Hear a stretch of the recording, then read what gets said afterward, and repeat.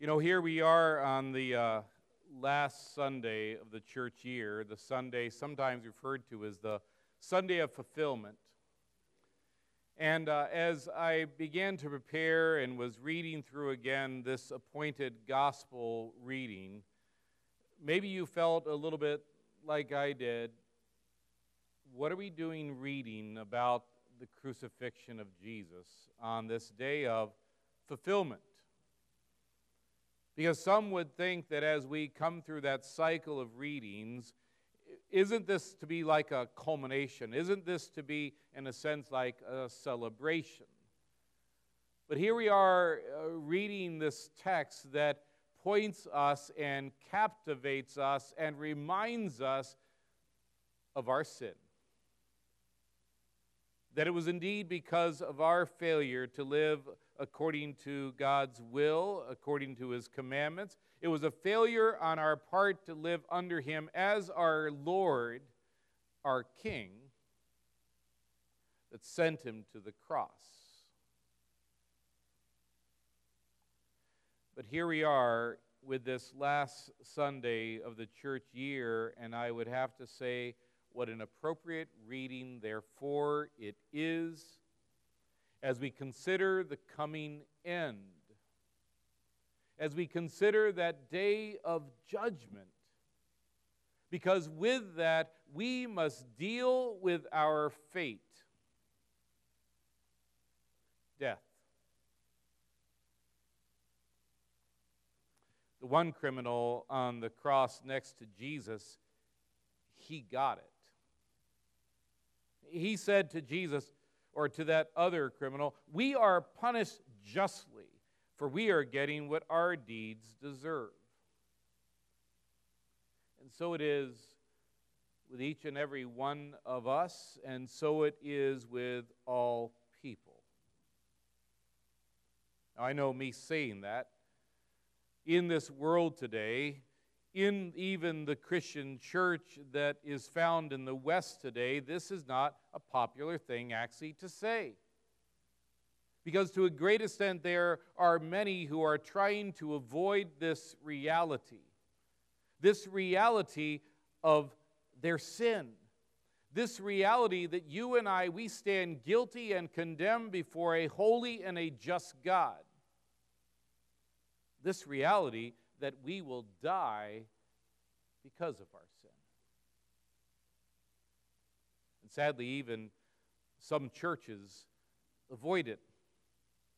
Sermons focus often very much on the here and the now, on the how-tos, how to be a good spouse, how to be, a good parent, how to have a successful life.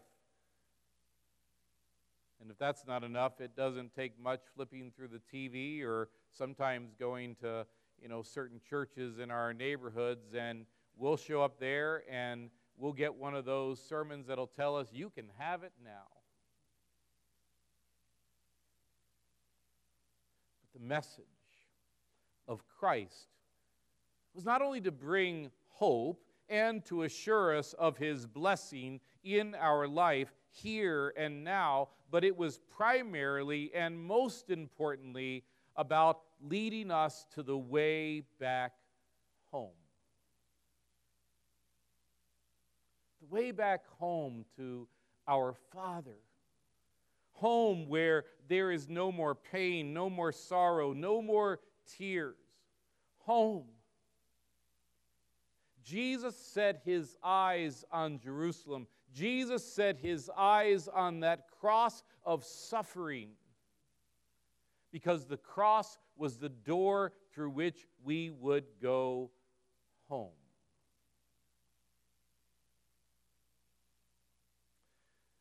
I have to say I actually love the men on the cross next to Jesus.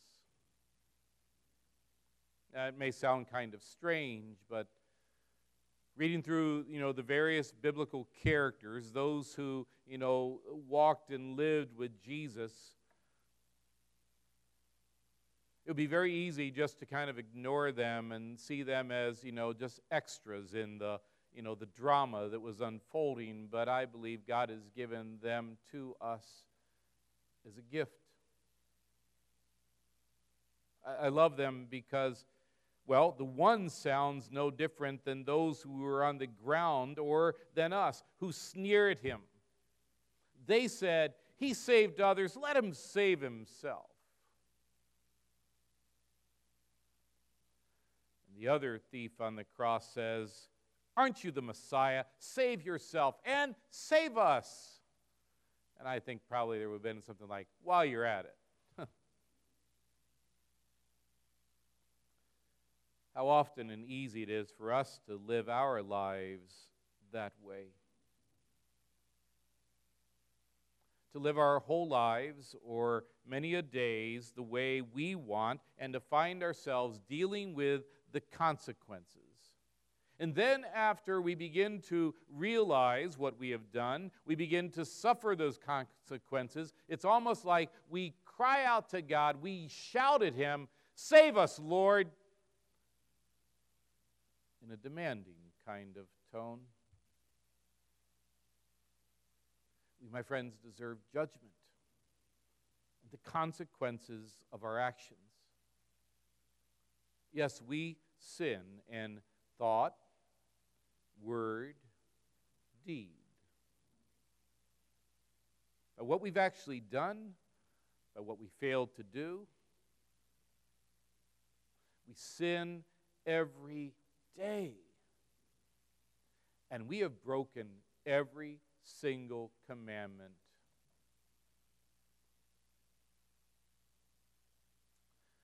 The one criminal, he gets it.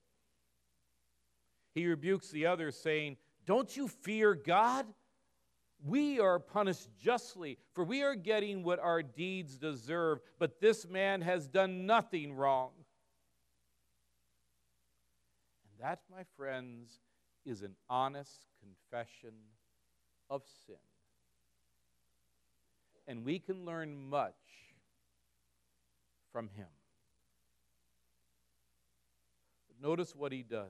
It goes on. Then he said, Jesus, remember me when you come into your kingdom. The promise of paradise. The man admits his sin. He pleads for mercy. And Jesus here is responding, truly, I tell you today, you will be with me in paradise. The promise of paradise.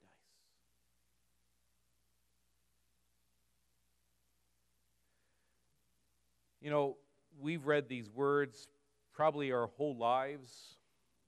We've heard them countless times.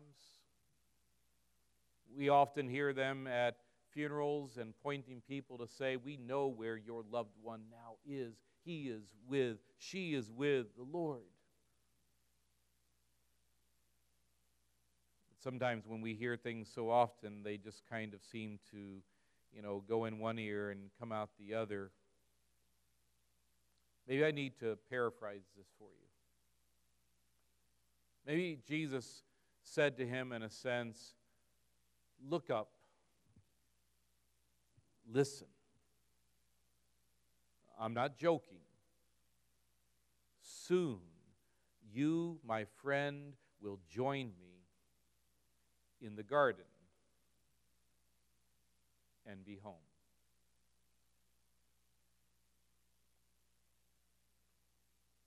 Paradise, as it was translated from the Septuagint, as it comes from, the Greek, literally means a garden of paradise.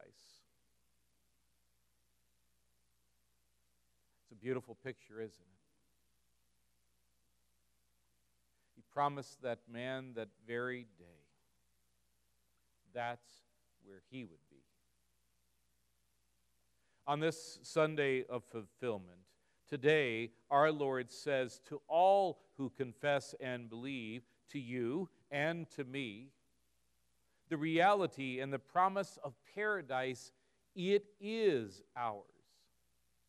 Jesus made the way for us to go home. It doesn't matter what we've done or not done. It doesn't matter who we are or where we have found ourselves. Jesus heard the man's cry for mercy, "Remember me," and he hears ours.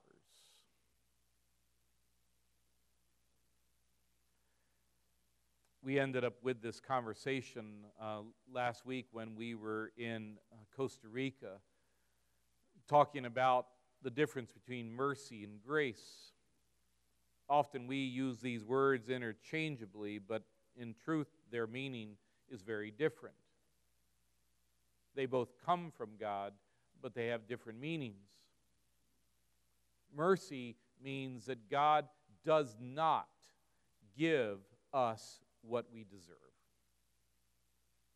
He doesn't give us the condemnation, the judgment, the everlasting death and separation from Him that we deserve.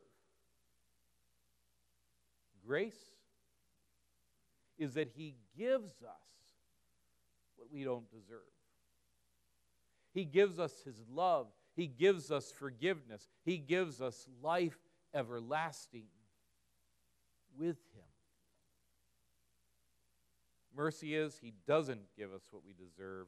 Grace is He gives us what we don't deserve.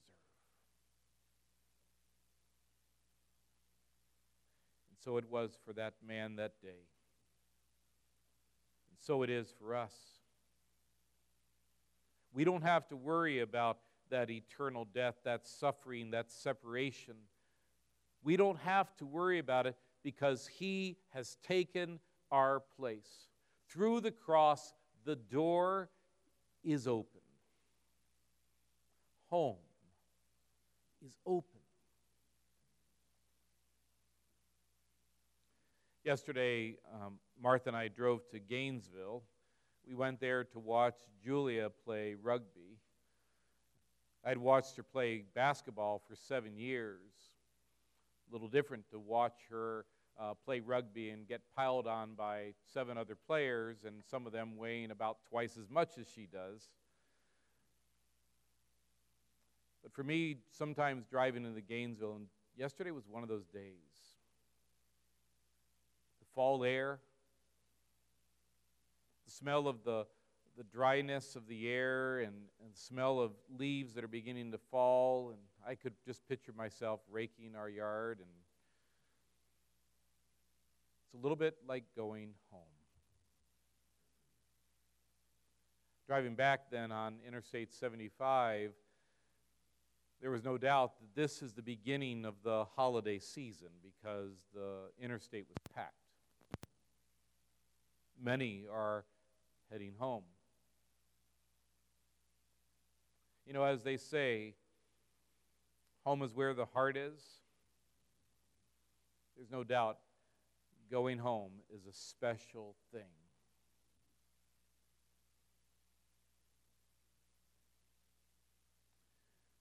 Are you going home?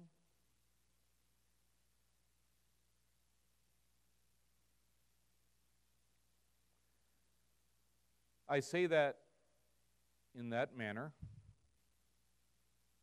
and with that kind of a pause because I hope you sense I'm not talking about, are you going home for the holidays? Are you going home for Thanksgiving? Are you going for Christmas? I'm not asking that. I'm asking, are you going home?